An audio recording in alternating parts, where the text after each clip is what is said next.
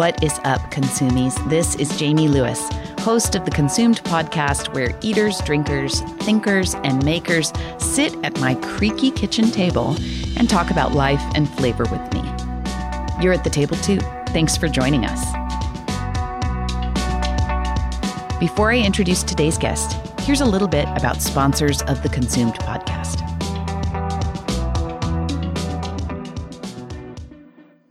Do you want to be more intentional about the meat you eat and feed your family?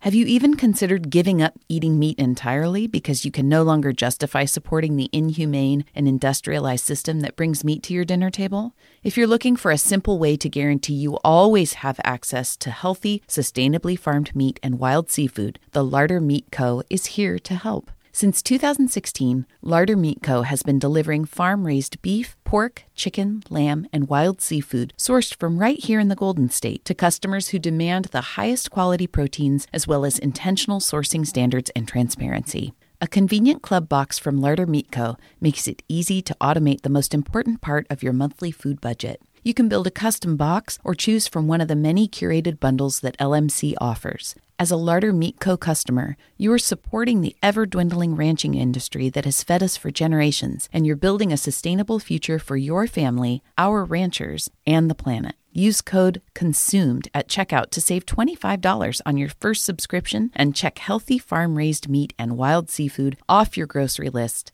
for good. That's lardermeatco.com. Promo code CONSUMED for $25 off your first subscription. Consumed is sponsored by Mid-State Containers cargo storage containers and refrigerated shipping containers for sale and rent in California. You may not understand how Mid-State Containers could change your life, but the truth is, many guests on the Consumed podcast use Mid-State for their projects. Containers can serve as wine storage units for case goods, for private collections, and even tasting rooms. They can be refrigerated storage containers for breweries, kegs, and fruit during harvest for wineries.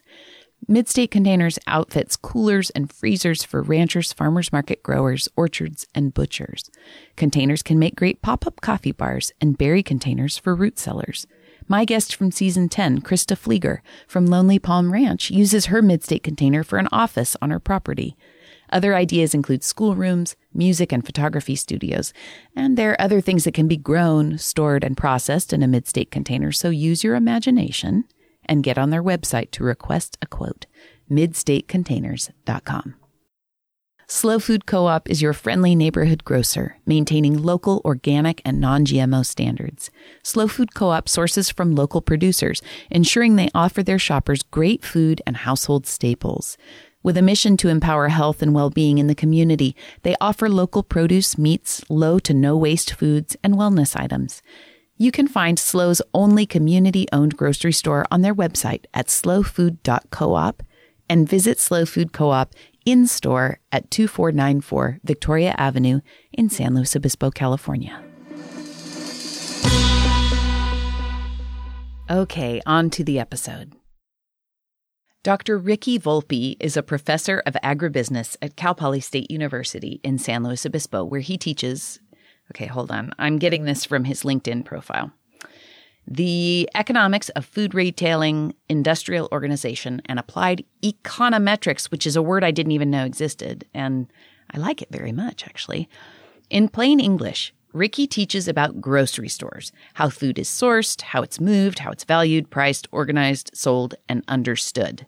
It all started with a road trip he took with his girlfriend, now wife, to Walmart stores all over New England, and that's a fascinating story. But if there's one story that hooks you into my conversation with Ricky, it's going to be the one about how cigarettes are responsible for the existence of Trader Joe's. Okay, enjoy my conversation with Dr. Ricky Volpe.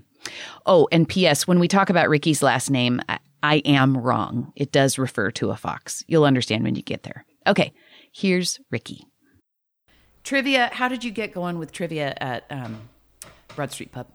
I went to graduate school at the University of California, Davis, and my very good friends in grad school and we formed a trivia team, and we competed every Tuesday night at a Thai restaurant called Sophia's in downtown Davis, and we absolutely loved it, and we were regulars, and we were very competitive, and over time, the host asked if every once in a while we as a group wanted to guest host trivia, and I loved it. I mean, I really lapped it up. I really, really enjoyed being on that side of it. So I began, basically since I moved here, I started looking around for an opportunity to maybe do that, but pretty much every place in town either already had it or didn't seem interested in it.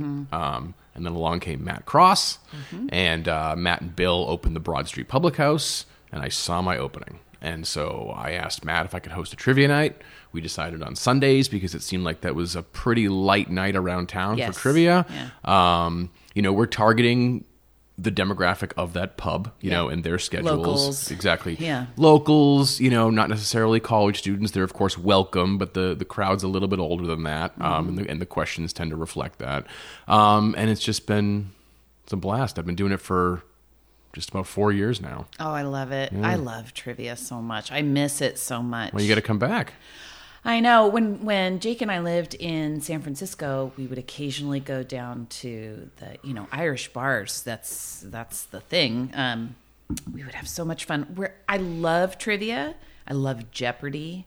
But like I was saying before, if you get into sports and science, not going to be much help. And I think that's why the best trivia nights are, the team sports, the team competitions. Yes. Because the idea is everybody has their competitive advantage, where they're strong, and you put your brains together, and then whatever comes your way, hopefully somebody has an idea as to how to answer those questions. Yeah. What time does it happen on Sunday nights? Sundays at 5. Okay, great.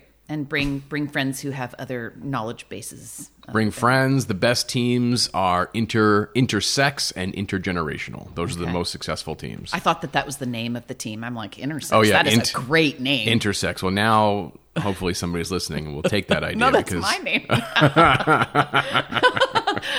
my gosh. Okay, so one other thing that I'm thinking of. I love names and I love linguistics. And your last name has something to do with wolves. Is that true? I think so. Okay. That's the Latin root. Vol is wolves. So if you ask my wife, it's fox. Is that related to the wolf? Shoot. I could be wrong now. I'm thinking, no. Maybe I'm wrong. Well, to be fair, over the years I've heard both, and believe it or not, despite it being my name, I've never looked it up. So I actually really can't come down on this one side or the other. But Heather is pretty convinced it's Fox, to the point that it's in her Instagram handle, and there's a Fox sticker on our van. So, then that's a real commitment there. Yeah, so either way, I think we're going to stick with it. Yeah, okay, yeah. Got it. Okay. What do you teach at Cal Poly? Let's begin with that. Great. I'm in the agribusiness department, which is a part of the College of Ag, which is something that Cal Poly is known for, right? Agriculture. Huge. And all that. And the agribusiness department really kind of stands apart in the College of Ag because Cal Poly's motto is learn by doing. And so if you visit folks in plant science or crop science or dairy or food science, many of them, especially the upperclassmen, are working with their hands, right? Making something, building something, correcting something, refining something. And we're focused on the business side of things. So we like to think of ourselves as sort of synthesizing everything that's going on in the College of Ag and focusing on the holistic business side of these things. How does it tie into making this a business, fitting into the market, turning an idea into reality? There's a lot of entrepreneurship in agribusiness. That's our focus as a department. I teach almost exclusively upperclassmen, third years and fourth years, and my specialty is food retail management. So I teach AGB 404. I teach it 2 or 3 times a year. It's focused entirely on the retail sector. I also teach classes on supply chain management, that's the companies that sell to the retailers, vendors, distributors, wholesalers. Teach classes on logistics, how it all ties together, how things get from point A to point B, how that works out. And I do a lot of work in data analytics, teaching students how to mess around with spreadsheets and run stats and forecast things and all that. Did you work in the field before you started teaching? I got my degree, my PhD from UC Davis in 2010, and then I spent 4 years working as a research economist with the USDA Economic Research Service. Oh, wow. Yeah, that's in Washington, D.C. It's a great place. It was a great job. I learned a lot. I wouldn't be doing what I'm doing right now if I didn't spend 4 years there and learn a lot about data sets and collaborations and policy issues and stuff like that.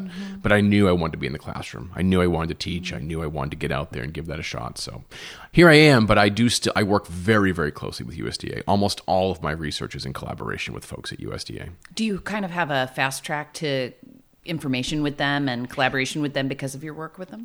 I have pretty consistent access to proprietary data that USDA owns and sort of manages for these research projects. So I'm sure you've heard of Nielsen, like the Nielsen TV ratings. Sure. So Nielsen sort of collects and owns these really, really powerful data sets on consumers' food choices, store scanner data, that kind of stuff, store locations. There's a lot of really kind of deep, proprietary, granular information there. But folks like me, academics, can work directly with USDA via these confidentiality agreements, third-party agreements, get access to the data, and work on projects that are of mutual interest to USDA and our department. That's awesome. Yeah, it's great stuff. It's all policy-relevant stuff. It's really cool. What is something that's lots of questions. So with COVID, you must have been very busy thinking about supply chains and clogs therein. Is that true? Oh, I think it's safe to say that I will be talking about and working on issues related to COVID. I mean, maybe for the rest of my career. No. Yeah, no. I mean, I'm not saying it'll be the sole issue, but COVID was so fascinating. It's like revelatory. Yeah, because what I've been saying about COVID really ever since it hit, well, I shouldn't say not the day it hit, but 2 or 3 months into COVID, it was pretty apparent to me and a lot of folks who kind of think like me and are in the, in the field, that it wasn't necessarily that COVID was this major disruption and shock that changed everything. That's true to an extent, and we can talk about that. But in my view, what COVID did was it shined a light on all of these structural issues that were affecting the food supply chain and were really sort of deepening over time, and they just became apparent. They came out into the light because of COVID. And now folks like me, folks at USDA, folks, at the land grants all across the U.S. are sort of really, the wheels are spinning thinking about this. Like, okay, what can we learn? What can we figure out? How can we maybe, come up with some ideas for not only improving these structural problems, but being ready for the next big shock, the next big issue? How has anything changed since then? Has anyone in supply lines, have they learned anything? Has anything been adjusted? Or was it just like, wow, that was hard. We're going to keep working in this very broken, I call it broken. You can tell me otherwise, but it seems to be quite broken system. I don't have, on what I'm about to say, I don't have data. I don't know if anybody has data, but here's my perspective. I think that probably the number one lesson we learned from COVID is that consolidation in the food supply chain, so concentration, the idea being that whichever segment you're talking about, production, manufacturing, processing, retail, as the number of firms get bigger, backwards. Smaller. Yeah, as the number of firms get smaller and the firms themselves get bigger, that's consolidation.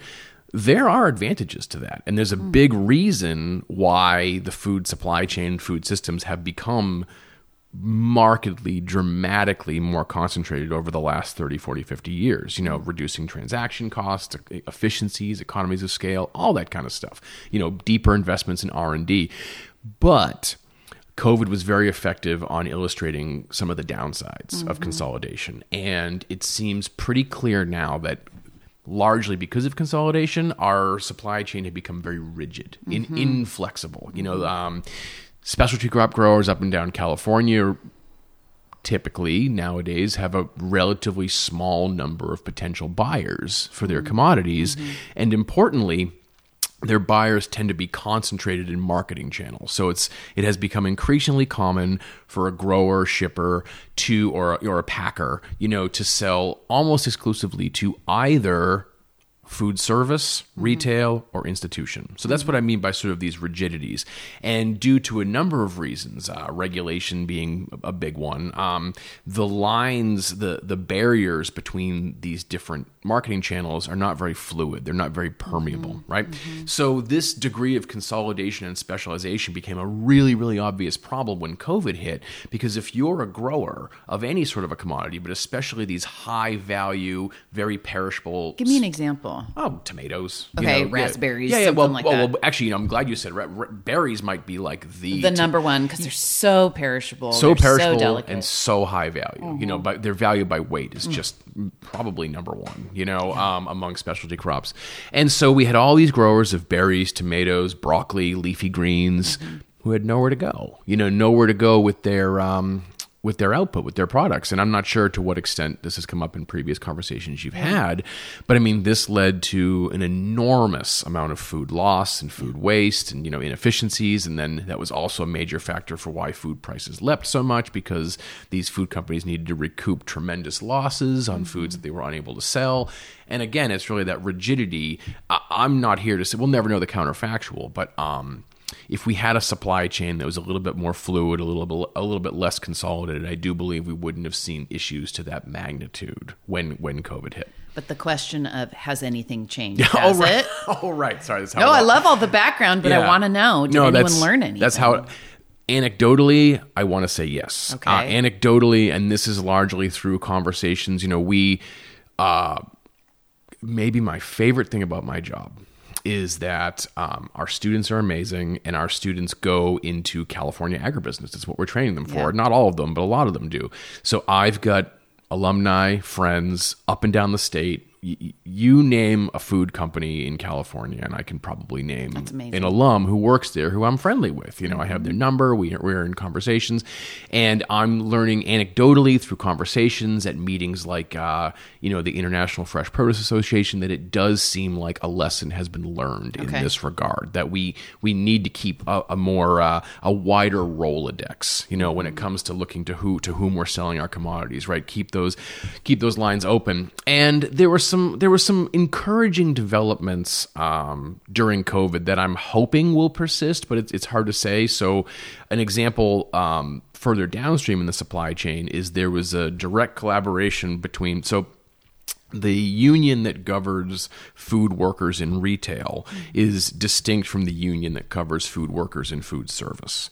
And this is all downstream, the restaurants and the retailers and all that, and the wholesalers. And so when COVID hit and we had the lockdown and everything, we had an unprecedented problem where retail had a serious labor shortage. Yes. And millions of workers in food service had nothing to do, right? And a lot of these people are hourly workers, right? Very, very significant issues. And so there was a direct collaboration between these two unions that basically allowed labor to flow relatively freely from food service to retail. That was a win for everybody.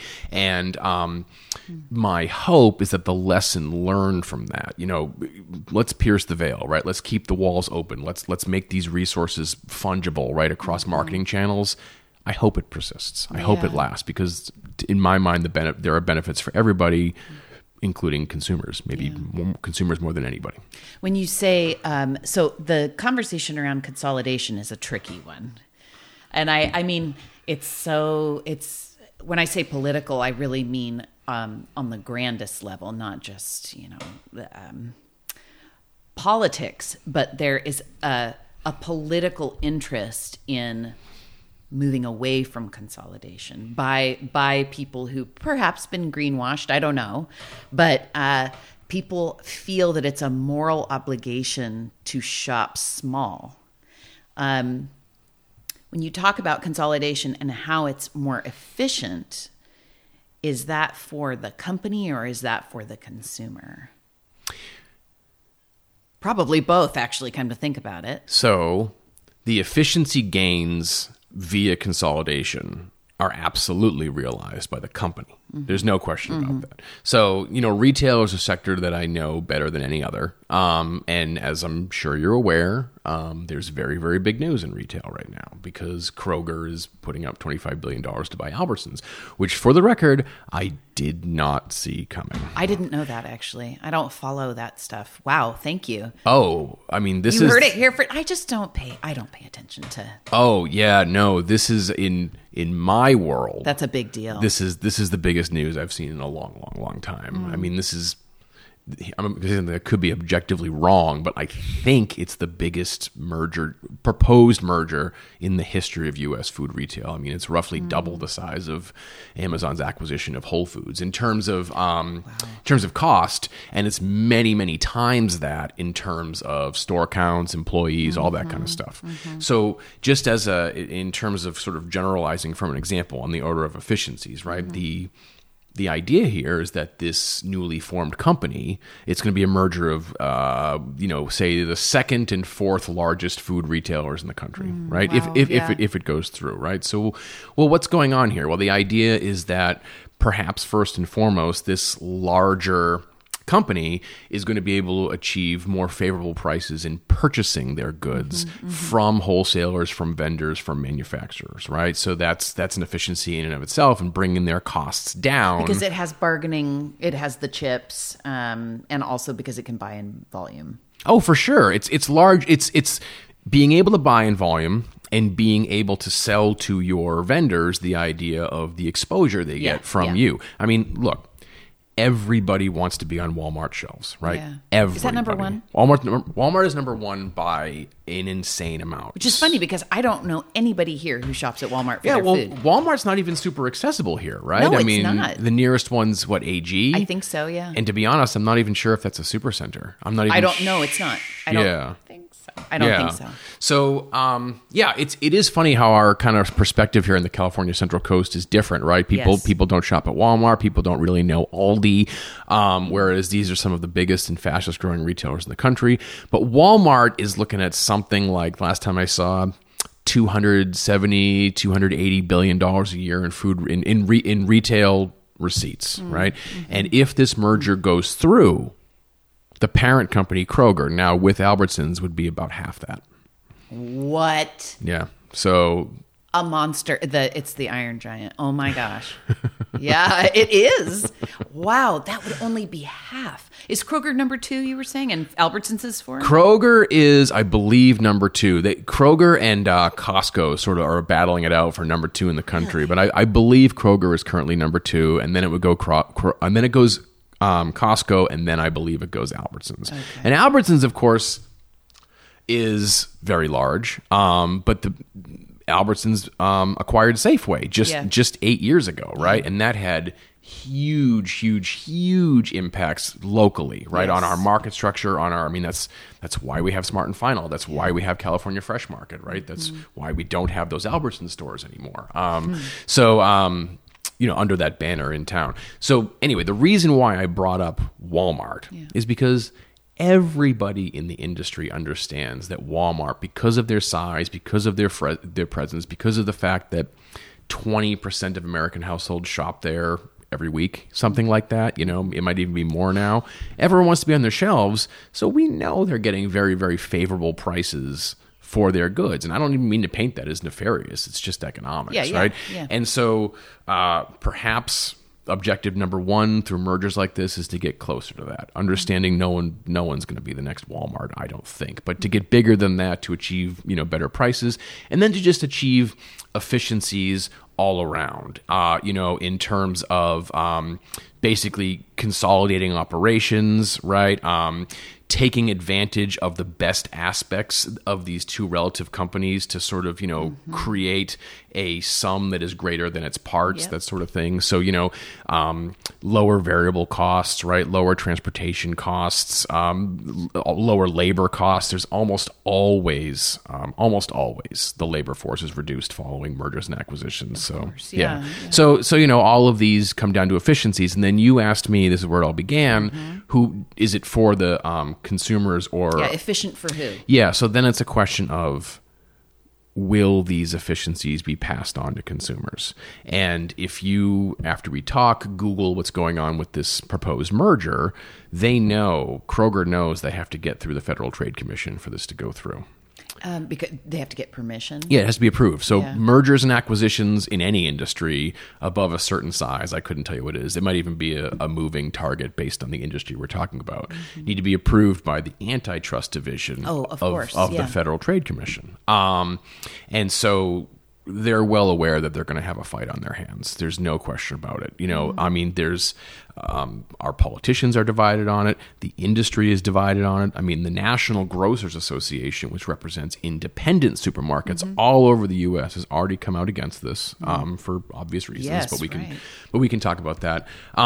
So anyway, they know that they're going to have a fight on their hands. So if you look this up, the narrative that's kind of dominating their side of the conversation is, look, we are going to become a leaner, more efficient machine. We're going to achieve lower operating costs, and this is going to translate to lower food prices during a very, very challenging period for American food consumers. Right. And that last part is certainly true. We have seen food price inflation in 2022 that we have not seen since the 1970s. So a narrative saying we're going to lower your grocery prices is probably going to gain some traction. It's probably going to have some effect. Is that going to happen? I don't know. But history tells us that it's going to, the extent to which these efficiencies are passed on to consumers in terms of lower prices is going to depend on just what's going on locally in all the different areas where this parent company exists. It's really the degree of competition they're facing and the incentive they have to keep prices as low as possible. That's so, of course the efficiencies will be greater. I mean, I can't imagine a world in which they wouldn't be. Right. And then I think about our California Fresh here, that I think with Rancho Market has, 4 or 5 locations. Their food is for sure more expensive. I'm sorry, CalFresh. We're friends with them. We love them, but their food is for sure more expensive. Actually, in some ways it is. You go for organic apples there, and it's a great price, actually. But God help you if you need Parmesan. So I worry about something like that as prices go up. In general, people will not be able to shop in spots like that. And, I'm just reminded with all of this, the difference between personalities and principles. The principle is everybody wants their food costs lower. Everybody wants, to be fed. But then personalities come into it, and I want to support these people I know in our neighborhood. And we also, all of us kind of root for the underdog, right? I don't know if this, I'm actually not sure if you asked me anything, but I don't think I did. But my comment based on what you said, and it actually comes back, you said something earlier that I've heard a lot in various circles, which is the idea, do we have some moral obligation to support the little guy? My answer is no. However, I would add color to that. What I would say is this. I say that the little guy, however you want to define that, the non, corporate conglomeration, they have cards to play, and California Fresh Market right here in our town, I know them well. Good friends with a former manager there at the one here in SLO. I think they're doing it right. Because do they probably have higher average prices than Vons, than Smart and Final, than Food for Less? Yes. But are they offering consumers something that they can't get at these? Yes, they are. And the answer is yes. Yeah. Right? The answer is yes. You walk into California Fresh Market and it hits you right away that you're in a place where there's a wide offering of ready-to-eat foods. There's a smoothie bar. There's a coffee bar. There's all those delicious burritos. There's a great hot bar over on the left there. There's great pastries, great baked goods. And you can tell it's fresh. You can tell it was all made that day or is made to order right then and there, right? There are tables outside where you can sit down and enjoy it, hang out with your friends or your kids or whatever. And that's an experience, right? Going to California Fresh Market is this experiential experience. I guess that doesn't work. But anyway, It is giving you something that you don't get. Plus Andre the Giant over the peanuts, right? That I didn't catch. What's he doing there? Are you serious? What's he doing? I'm not even going to say. You go in. After we talk, I want you to go to the peanut butter, where you get the fresh, they squeeze the peanuts. I don't know what I'm saying. You've got to go and look. There's a huge sign. How could you miss this? Okay, but also CalFresh, they carry imported products, like things that you can't find elsewhere. There are several, Bob's Red Mill takes up like, half of a row. Yep. Anyway, but Andre the Giant, you're going to go and you're going to look at that. I will be looking for that during my next visit. But yeah, so really the general point that I'm kind of making is that I think that there's a place for the little guy. We know without a doubt that a lot of the growth in the food retail industry in the last generation has been via what we call the little guys, which a catch-all term for that is non-traditionals, right? And so what's the key to their success? It's not the idea that their message to consumers is, you should support us because we're small, right? Or you should support us because we're not Walmart. It's really just that, hey, we're giving you something that you're not getting at the big guy. We are your local grocery store, right? We're supporting the local high school, right? We're offering a whole bunch of local goods. And what I mean by local is like, these vendors. Yeah. They're in our town. They're here. They're not driving to LA and coming back. Yes. Customer service tends to be better, right? I'm speaking in broad strokes here, right? But customer service tends to be better and more attentive, right? The stores tend to be more aesthetically pleasing, right? And people have a desire for this. So the idea isn't necessarily that I feel morally obligated to support CalFresh or Lassen's or whoever we're talking about, that they're giving me something that I'm not getting at the chains. Yeah. Yeah. Where does Trader Joe's fit into all of that? Trader Joe's is amazing. The first thing I want to say about Trader Joe's... Because they're not considered... Are they not part of that, the biggie... You described, maybe, is it like the National Grocers Association? Are they part of that? The people who are not corporately owned, or there was a definition for it? They're not Kroger's, they're not Walmart, they're not Vons. Oh well, I think I was just saying mega corporate conglomerates. These sort of like national chains with national footprints. Right. Is Trader Joe's in the NGA? I don't think so. I actually don't think so. They're so their own thing, aren't they? They are totally their own thing. So the first thing that I would say about Trader Joe's is that, I think they're fascinating, and I personally like Trader Joe's. Same. However, the inner workings of Trader Joe's are a black box. It's totally opaque, isn't it? Total black box. They're almost the only sort of like name retail, like household name retailer I can think of. I don't know anybody there. I don't know anybody who works there. I mean corporate, right? Yes, I don't know anybody who's making decisions, who's involved in sourcing, any of that kind of stuff, right? And I think there's good reason for that.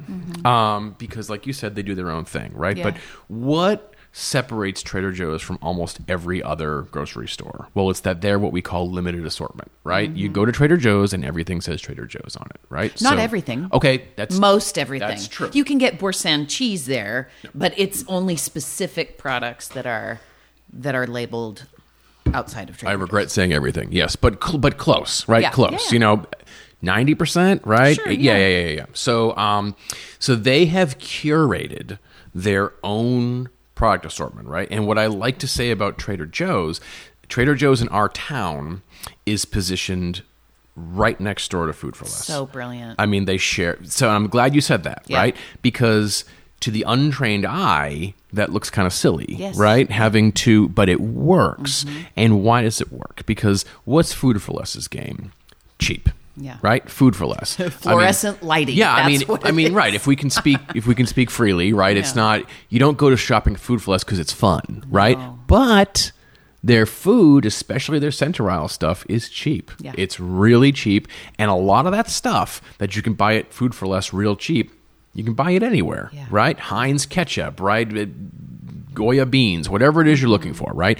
So Trader Joe's knows that Food for Less can't undercut them because they don't carry any of the same stuff. Not technically, right? Trader Joe's has their Trader Joe's line, and Food for Less has all these national brands and their best yet private label. It's two completely different experiences in terms of what you see in the store and what you can buy. And so, I mean, I know, my wife is one of many people who takes advantage of the Trader Joe's Food for Less run. It's my run. Right? Yep. It just makes sense, right? And these two retailers end up having what's effectively a symbiotic relationship rather than a competitive one that wouldn't work if Trader Joe's was almost anybody else. But it works because of who they are. I know. The way that I started shopping at Trader Joe's and Food for Less, which, by the way, like Food for Less, God love them. Once when I was editor of the local food magazine, I would talk a good game about shopping local and farmers markets and everything. And at the time, I was really able to do that. The kids were really little. I wasn't working as much. But I would kind of like hide in the rows there, like, please God, don't anybody see me. But I actually love their outer. I shop at Trader Joe's first, and then I fill in the gaps with Food for Less. And I'm a very typical San Luis Obispo adult, really, that does that. And I do get to farmers markets as much as I can. I have a bread bike subscription. Like, we do as much as we can, but those are the places, that's the weekly run. The way that started was with the big strike of 2000, what was it, like 2005? When the big, the Vons, Albertsons, Ralph's, those are the three I'm thinking of. You were here in 2005? Yes. Okay. And there was a huge strike. Was it only in California? Maybe it was. Oh, I thought you'd know all about this. To be totally, I'm sitting here nodding, but like, to be honest, you're talking about something that was kind of before I became aware. Maybe it was just a California thing. I don't know, but there was this big labor strike, and I don't remember. Retail labor strike? Uh-huh. And I don't remember the details of it because my memory is shot, but it was really bad. And I would say 8 out of 10 of my friends gave up shopping at those big three forever.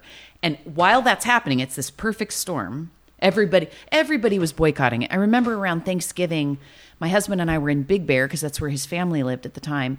And they had a Vons. It's a small mountain community, a Vons and a Stater Brothers across the street.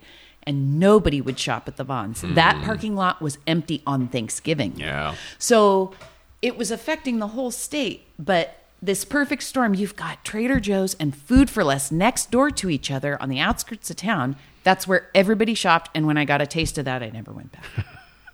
And I grew up, I still have a Vons card because I have my old one from when I was growing up here. It was my mom's, and I'll use it only occasionally if I have to go into Vons, but I avoid it like the plague. It's expensive. It's super corporate. Anywhere you can get your dry cleaning and your food feels weird and banking. It feels like too much. And so, naturally, there are plenty of consumers who don't share that sentiment, right? Yeah, right.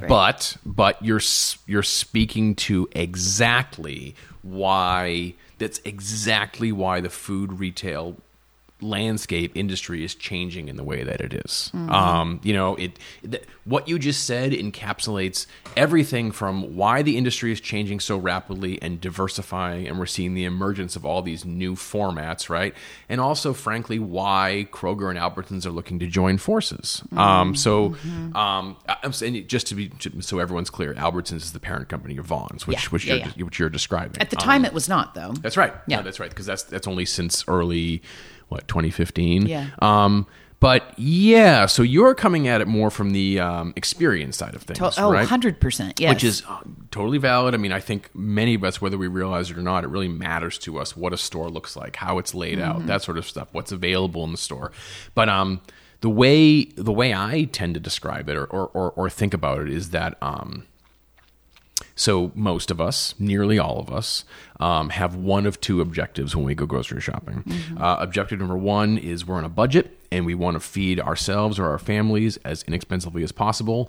And those people are the biggest group, right? I mean, that's the number one reason why Walmart's been so successful, right? In the 1960s, Sam Walton took a gamble, and he was derided, he was laughed at in the industry because his view was that these price-sensitive budget shoppers outnumber the people who want to have a good experience and want organic food, and he was completely right, But then, so that's one block, and then the other block are the people who are looking for some combination of the best food they can get their hands on, a good shopping experience, food where they understand the sourcing, they know that it was sustainably sourced, it's good for them, it's good for their families, and they fall more into that camp. And really where I'm going with this is, whether you're in one camp or the other, a store like Vons, a store like Ralph's isn't really catering to you because these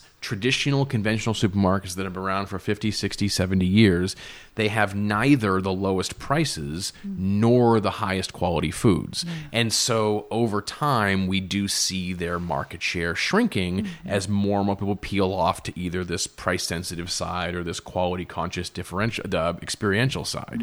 And I think, and that's the main reason why we're seeing this huge wave of mergers and acquisitions and them joining forces, because that's their avenue towards growth in the current landscape. And then there's that big box thing with Costco, Sam's Club, that sort of thing is it's a juggernaut in its own way. So yeah, lots of different players, lots of different angles. As you're talking about these two sides, the side that is on a budget and it's very price sensitive, and this other side that's concerned with the provenance of the food, the perceived quality of the food, all of that. I have so often been in this other camp that, like organic or whatever. And that's shifted as I've gotten older. And it's been hitting me a lot lately how much value, how much like moral value we assign to one thing or another. One and that we feel like I will be honest and say, as a card carrying coastal elite, I have really bought into that a lot. And only recently have I begun to see, it actually started with a conversation on this podcast with Aaron Primer at San Luis Coastal, the food services director, we were talking about how incredible their services were throughout COVID, how they fed so many families, so many kids.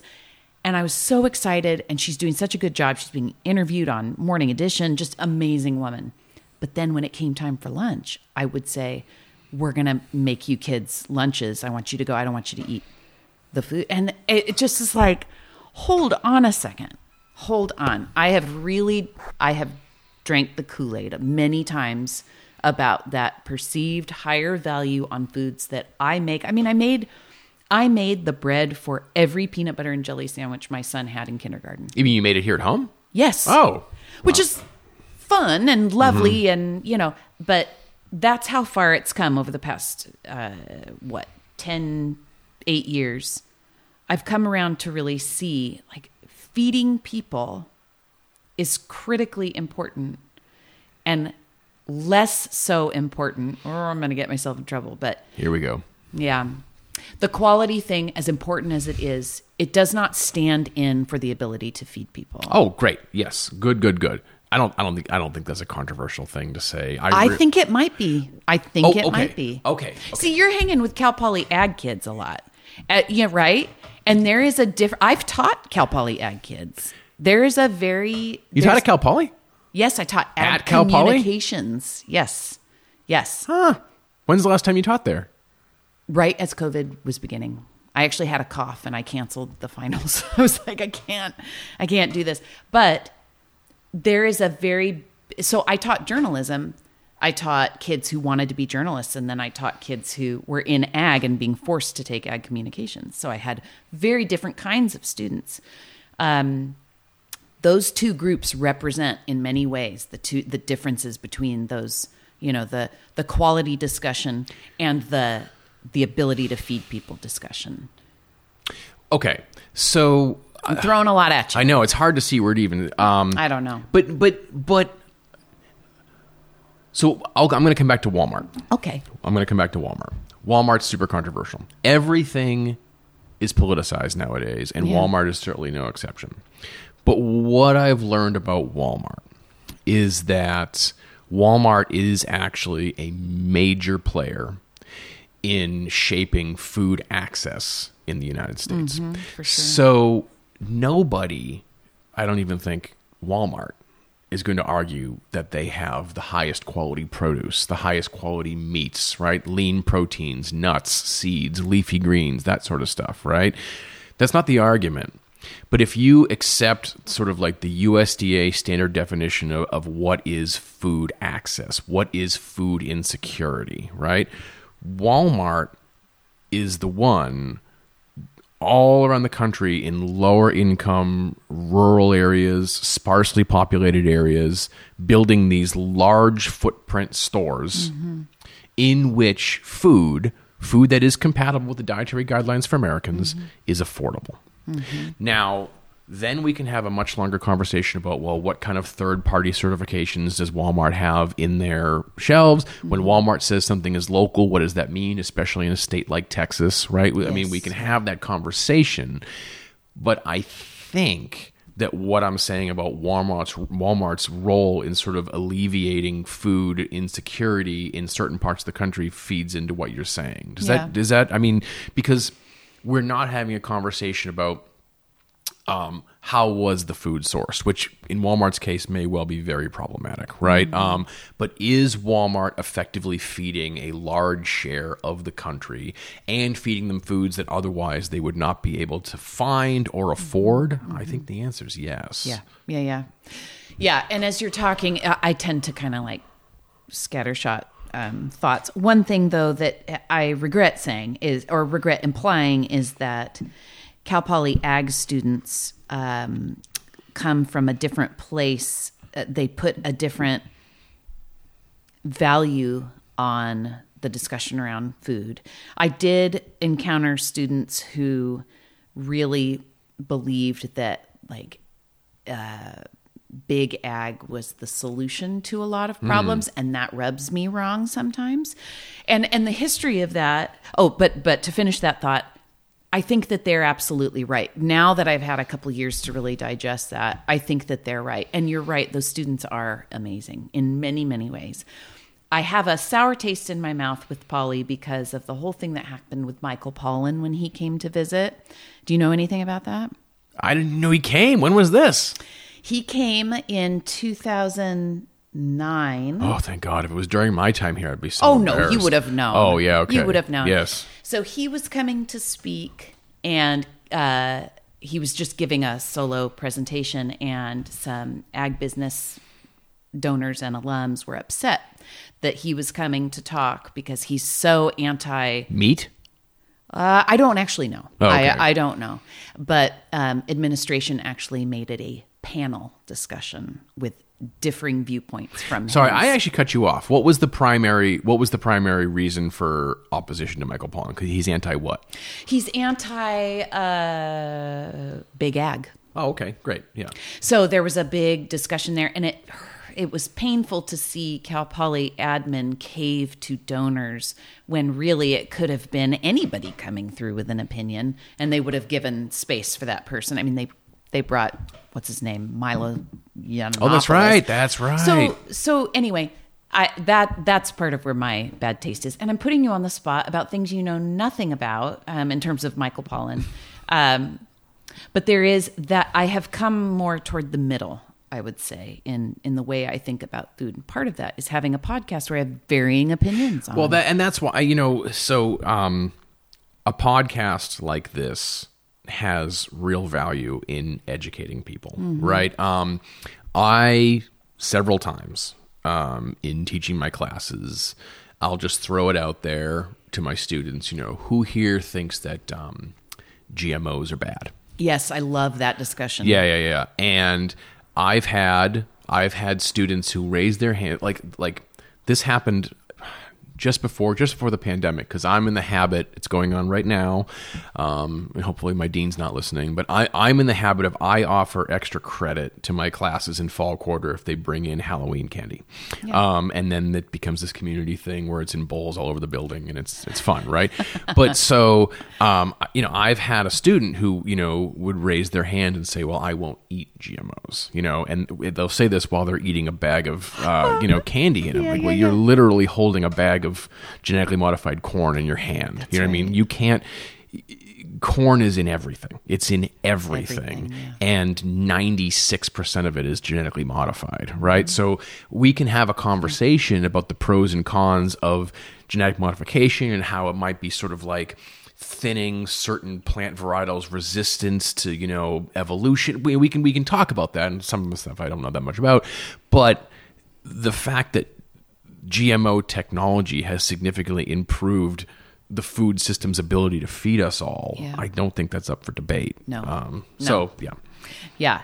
One last thing before I ask you about how you got into this. On the other side of that student eating candy and saying they don't eat GMOs, I had a friend who was with a guy who was in ag at Cal Poly.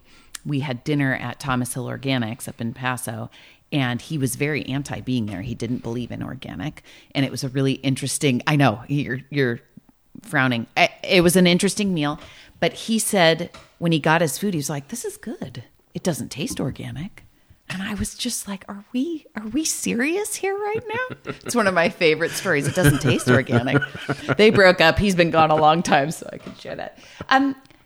You are from Boston originally, is that That's right, yep. Okay. What part?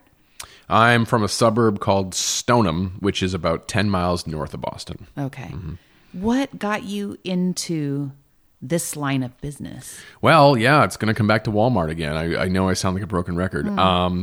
I think like a lot of people, like a lot of the young folks that I interact with at Cal Poly, I was pretty aimless as an undergraduate. I mean, I went to the University of Massachusetts Amherst. Oh, do you know it? Amherst, of course. I went to Vassar, so I know a lot of people who are Amherst, like they either transferred to Amherst or away from it because it's such a specific kind of student that thrives there. It's such a wonderful school. Yes, but just to clarify, in case there's any sort of confusion, I was at UMass. Not not Amherst. It's in Amherst, Massachusetts, but I was not at Amherst College. Got it. Sorry. Yes. Pardon me. Well, no, we're neighbors. I mean, like there was we took classes there, and they took classes with us. I was actually thinking, how does a food ag business guy get a degree that would lead from Amherst to there? Okay, anyway. So. Yeah, no, I mean, they're very different. Obviously, Amherst Yes. is a liberal arts school, and but anyway, so I was at UMass. Okay.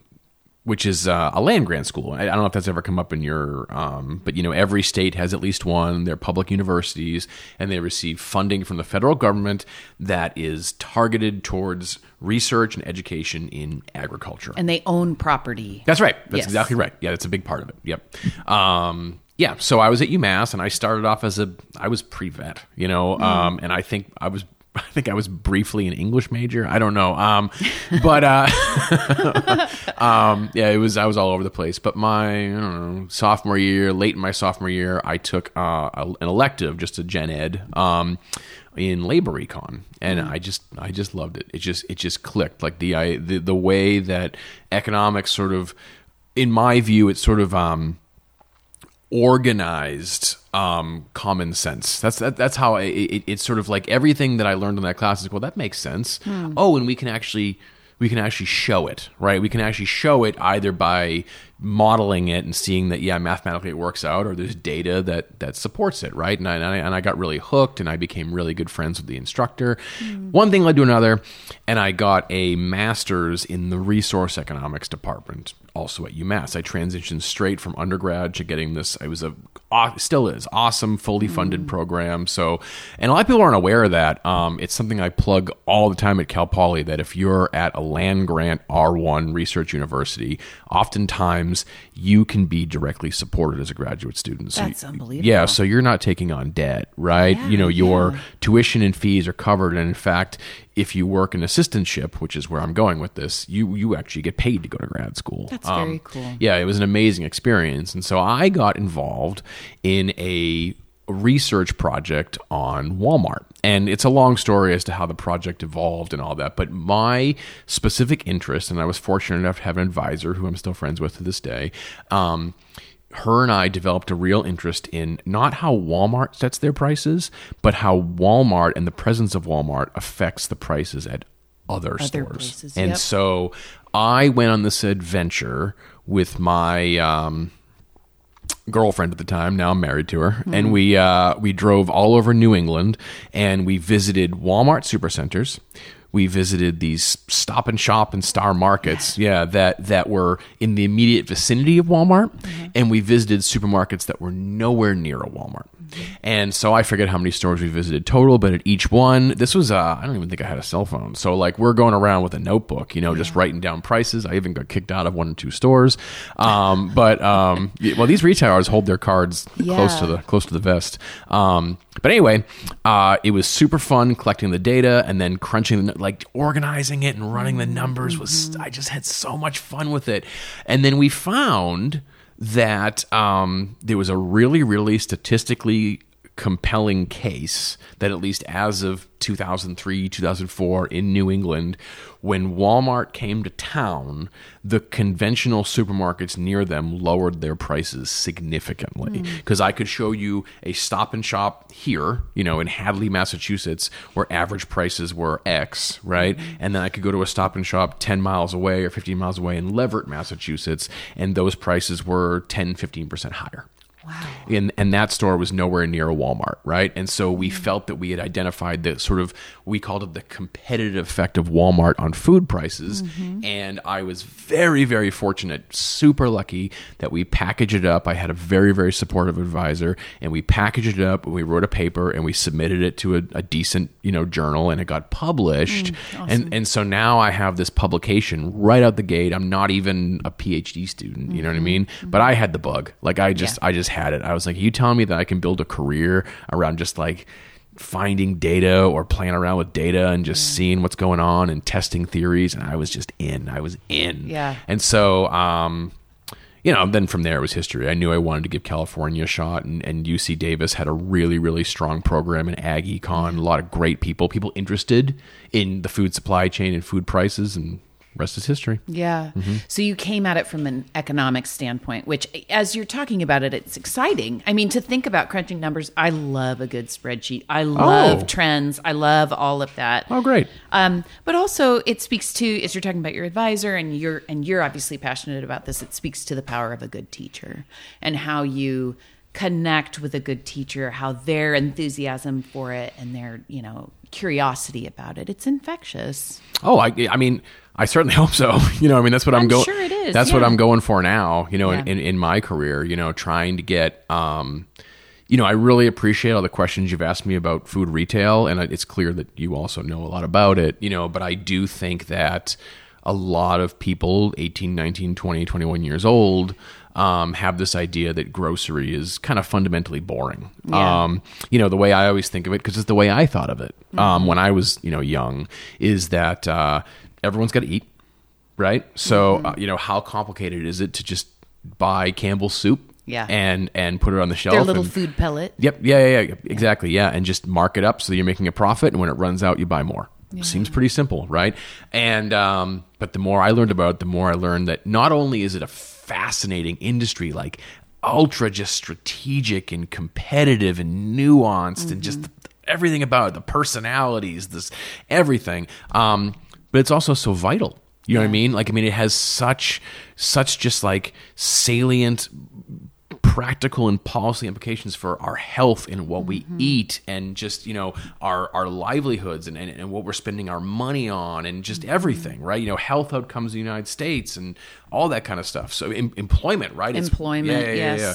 So anyway, I just feel like I'm in, and I just hope that in my upper level elective classes, I just hope that I'm able to convey that to my students, even if the only thing that I manage to do is make it clear to them how interesting I find it, right? Then maybe that'll click something for them. And a lot of them won't go specifically into the industry, but if they're going to go on with their lives looking at food and supermarkets and food prices with new eyes, then I consider that a win. Yes.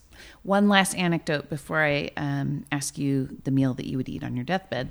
I worked for a wine marketing. Don't be scared. Does that sound morbid? It's October. We could be morbid. Do you ask everybody that? Yes, I do. So, but concentrate on what I'm saying for just a second. I'm going to try. I worked for a wine marketing company that's based in San Luis Obispo. It was at the time. And we got a contract with a lot of local producers, wine producers around here, wind up their juice, whatever their overage is, winds up in Trader Joe's proprietary wine labels. Great. And it was really fun to develop labels and copy and marketing stuff for that. The coolest day ever was going with my bosses, walking through Trader Joe's and looking at the labels on the shelf. At the time, I don't remember if it's this way still, but at the time you would walk and you would see there's like this lip that comes up on the shelf to where, let's say an inch and a half, you can't see the bottom of the bottle. Well, a lot of these labels, especially imports, have the name or the variety or whatever it is underneath that lip, and you couldn't see it. So that was the first order of business. Here I'm thinking, what typeface are we going to use? Are we going to do embossing? That my boss said, no, first things first, let's make sure people can see it. Mm-hmm. So we're measuring, we're planning. And then one of the coolest things they did after that was they thought very much outside the box with the labels. We put music on the back of one of them, wrote a song about it. You put the lyrics in the back? The lyrics and some old music like that you could actually play on the piano. That was mine. And that's Dr. Jebediah Drinkwell's Meritage, if you ever want to go and find that. But another thing they did was they thought about the cases, the wine cases. It's this piece of real estate that they hadn't been using at Trader Joe's, of something that could manifest in an effective and interesting way. So we would design the case boxes so that if you rotated them one way or the other, it could draw out like a human being. I don't think I'm describing this very well, but is you a case stack them. A box? Yes, the box of 12 bottles. Great. Yep. You stack them and it can become all these different things the way that you turn it and stack them up. And so Trader Joe's started using our stuff on end caps. It's just, there's so much there, and that's just a fraction of what you're talking about, but it can be so exciting, luring people into a narrative. Yes, absolutely. And raising and added value, So that is an absolutely sort of like it's so emblematic, right, of everything that's going around. And what I would add to that is so living here in the Central Coast, people don't talk about Aldi a lot. No, not at all. Has Aldi come up at all in your? No. So contrary to popular belief, Aldi does not own Trader Joe's. Yeah. Are they German? They both have the same parent German company. Okay, but yeah. it's two brothers who split apart a long time ago and have very different models. Now you're talking about working with Trader Joe's, yes, and sort of trying to build as much value as possible with the packaging and the appearance of these products, right? Because that's so much of Trader Joe's, right? The experience is so much of that. Whereas Yeah. Aldi's take is the complete opposite. Mm-hmm. Aldi doesn't really care what's on the label of the product as long as they're abiding by FDA. In fact, to the point where if you walk into an Aldi, and I think there's one somewhere around here, but I haven't bothered to even, I think there's one down in South County. At any rate, if you walk into Aldi, the products aren't even on the shelves directly. They leave the products in the boxes in which they were shipped from the vendors. What, behind like a can of green beans or something? Well, so cans of green beans come in a corrugated like cardboard pallet, box, yeah, right? That corrugated cardboard box, the top gets ripped open and the box gets put directly on the shelf in the supermarket. So consumers reach into the box and pull the can out. They can't really even... It's hidden. Well, yeah, but it's not hidden in order to sort of hide information from consumers. No, yeah, it's practical. It's hidden because Aldi's labor costs are next to nothing, right? And the idea is that consumers get in, get out quickly, right? And what you're talking about, building value from what's on the cases, making sure that, the wine label clears the lip. Aldi doesn't care about any of that stuff, right? And it's brothers. And it's two brothers, yeah. They had they were all one company. The parent company is called Albrecht, German company, German hard discounter, low prices. Probably the most successful retail company in all of Western Europe, probably. A food retail company. And in the 60s or 70s, they had a disagreement that broke their partnership because one of them wanted to sell cigarettes and the other one didn't. And so the brother who wanted to sell cigarettes became Trader Joe's. And the brother who didn't kept the Aldi name, and he's the hardline discounter. And it's just really funny. Teaching here in California, in the Central Coast, everybody knows Trader Joe's. Everybody loves Trader Joe's. And people have this idea that there's this Aldi out there, but no one knows anything about it, right? You go to like Kansas, Michigan, it's the exact opposite. Aldi is everywhere. There are more Aldis than Trader Joe's. Way more Aldis, right? Aldi is everywhere, and people have this idea that Trader Joe's is this fun surf shop, healthy. And there's paintings on the wall, but like no one really knows. You know what I mean? And it's just so funny, right? How there's such different models, and the perspectives on them are so different because they're focusing on almost polar opposite consumer, clientele base. I know. So we have cigarettes to thank for Trader Joe's, which is really weird. That's exactly right. If they didn't disagree on that, and then there was a fellow who was living in Pasadena named Joe Colomb. I'm sure you know all about him, and he was building his own little sort of retail niche where his entire vision was, I'm going to sell high value products that people want. And I'm not going to worry so much about the product assortment as a whole. So I'm not going to worry about the big picture. I'm not going to make sure that we always have chocolate chips. I'm not going to make sure that we, that all the bases are covered. We're just going to have this fun store where everything is profitable for me and in high demand for consumers. And if it runs out, it runs out. Exactly. Okay. And the Albrecht brother, I can remember if it was Theo, or the Albrecht brother who wanted to sell cigarettes saw a kindred spirit in Joe Colomb, and that's where Trader Joe's was born. And that's why its home is in Monrovia, California. That's exactly right. Yeah. Oh my gosh, that is such a good story. Thank you for that. All right. So let's say it's your last day on Earth. I didn't even ask you, where do you shop? Yeah. Are you not allowed to say? Oh, no. Okay. No. Is it secret? No. Okay. Oh, no, not at all. Me personally, I mean, Heather does more of the grocery shopping than I do. In terms of shopping frequency, Smart and Final, but that is a function of its location. And are you over in that part of town? Yeah, we live over by just off Johnson, sort of by the French Hospital. Oh, then that's and your so head. It's it's a half mile from my house, and it's on the way home. So Yeah. if I've got to pick something up, I go to Smart and Final. Yeah. But me personally, if I have time, and I've got to do like a big shopping trip, I'm a big fan of the Trader Joe's Food for Less run. I don't do it very often. I'm a fan of it. And locally, that's pretty much it. I mean, I love what CalFresh does. Yeah. And I'm in there regularly for their burritos and a couple other things. For like prepared stuff. Yeah. I mean, if anyone hasn't tried them. Oh, I know. Their breakfast burritos are fantastic. Although, but then, just as far away from us is Lincoln Deli, and theirs is like, right? Yes. So, but they're both, I love that they're both family, privately held, and they do make an excellent product. 100%. All right. Thank you for sharing your shopping habits. So if it was your last day on Earth and you were so happy that you'd lived a good life, you've inspired all these students, you've moved the needle on things that you care about, and you were like, you know what, I'm going to do it up. I'm going to have a great last meal. What would it be? Yeah, I think it popped in my head right away when you asked me. That's why I went bug-eyed. My favorite meal that I can even think of is very, very specific. It's the rosemary fried chicken and waffles at Spoon Trade down in is that with the hot honey and the kimchi. Yeah. That's exactly right. Is that Shell so Beach? Good. No, Grover. Grover, yeah. At any rate, I think that's it. I can't think of a better choice than that. I mean, that meal brings me so much happiness, so I'm going to share that with them. That will make their day. Oh, great. It is such a good plate. Have they been on? Yes. Oh, great. Yeah, by all means, please pass that along. Yes, I will. Yeah, because they do great work. What would you drink with it? Oh, boy. Okay, with that meal. Yes. With that meal, which is obviously the alternating sweet and salty and all that. Fat, right? I personally don't think I would even try to pair a wine with it. I think I would just do an IPA. Yeah, sure. Yep. Yes, yep. Totally. Mm-hmm. Oh, sounds wonderful. I think that's all I've got for you, although we could talk for hours, I'm sure. Thank you so much, Ricky, for coming on. Oh, this was super fun.